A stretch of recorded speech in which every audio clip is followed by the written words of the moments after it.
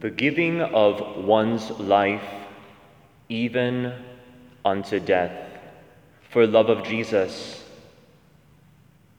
This would be the ultimate demonstration of faith, of being a disciple of Jesus, wouldn't it? Martyrdom, the laying down of one's life, the offering of one's life even unto death.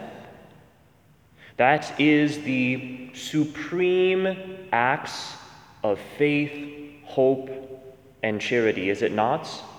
And if you prayerfully reflect on and examine and study the lives of martyrs, the heroic men and women who have followed the Lamb of God throughout history, we realize that martyrdom, it's not improvised. It's not like they're living like a worldly lifestyle. I guess there's a few exceptions, but 99.99% of the time, they're living heroic lives, and it's a continuity of that decision that they've made.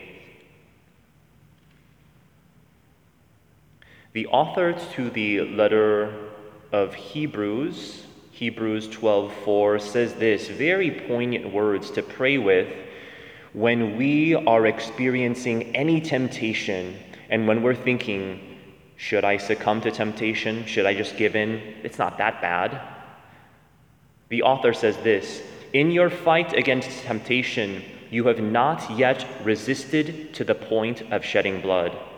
I pray with this, and I'm quite embarrassed because I need to say, yes, called out once again. I have never bled. I have never bled in resisting temptation.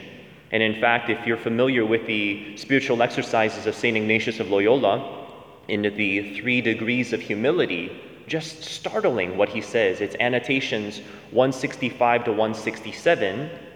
And all of the saints believe this, but the way that it's phrased, he simply says that the first degree of humility, I'm like, well, what about all of us who aren't even in this first degree? It's like pre, right?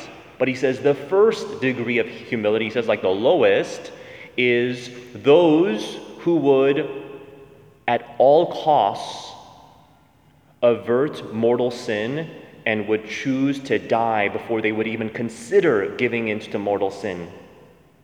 Just pray with that. And the second, he says that one would immediately prefer to die rather than to succumb to giving unto even a venial sin. Third degree of humility, he refers to simply out of love for Jesus, all other things being equal, we would actually willingly be conformed to Jesus Christ, who was insulted, who was poor, to be configured more closely to his heart, just for love of him, not because we actually become more holy.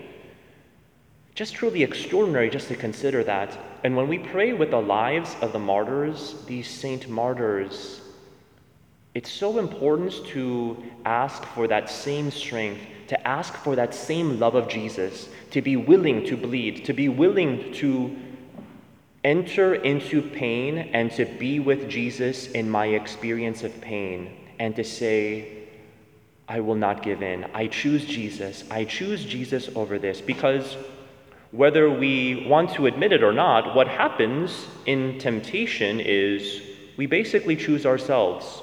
We basically choose ourselves rather than Jesus. And so we want to ask for that grace, inspired by Saints Peter and Paul, among the great ones.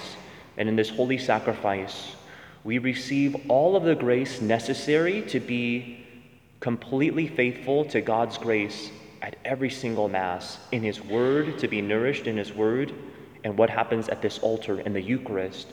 And so let's not limit what the Lord can do for us as we receive the Holy Eucharist. Let us ask for the grace to become great saints, to correspond perfectly to His will at every moment, whatever the cost, whatever the cost.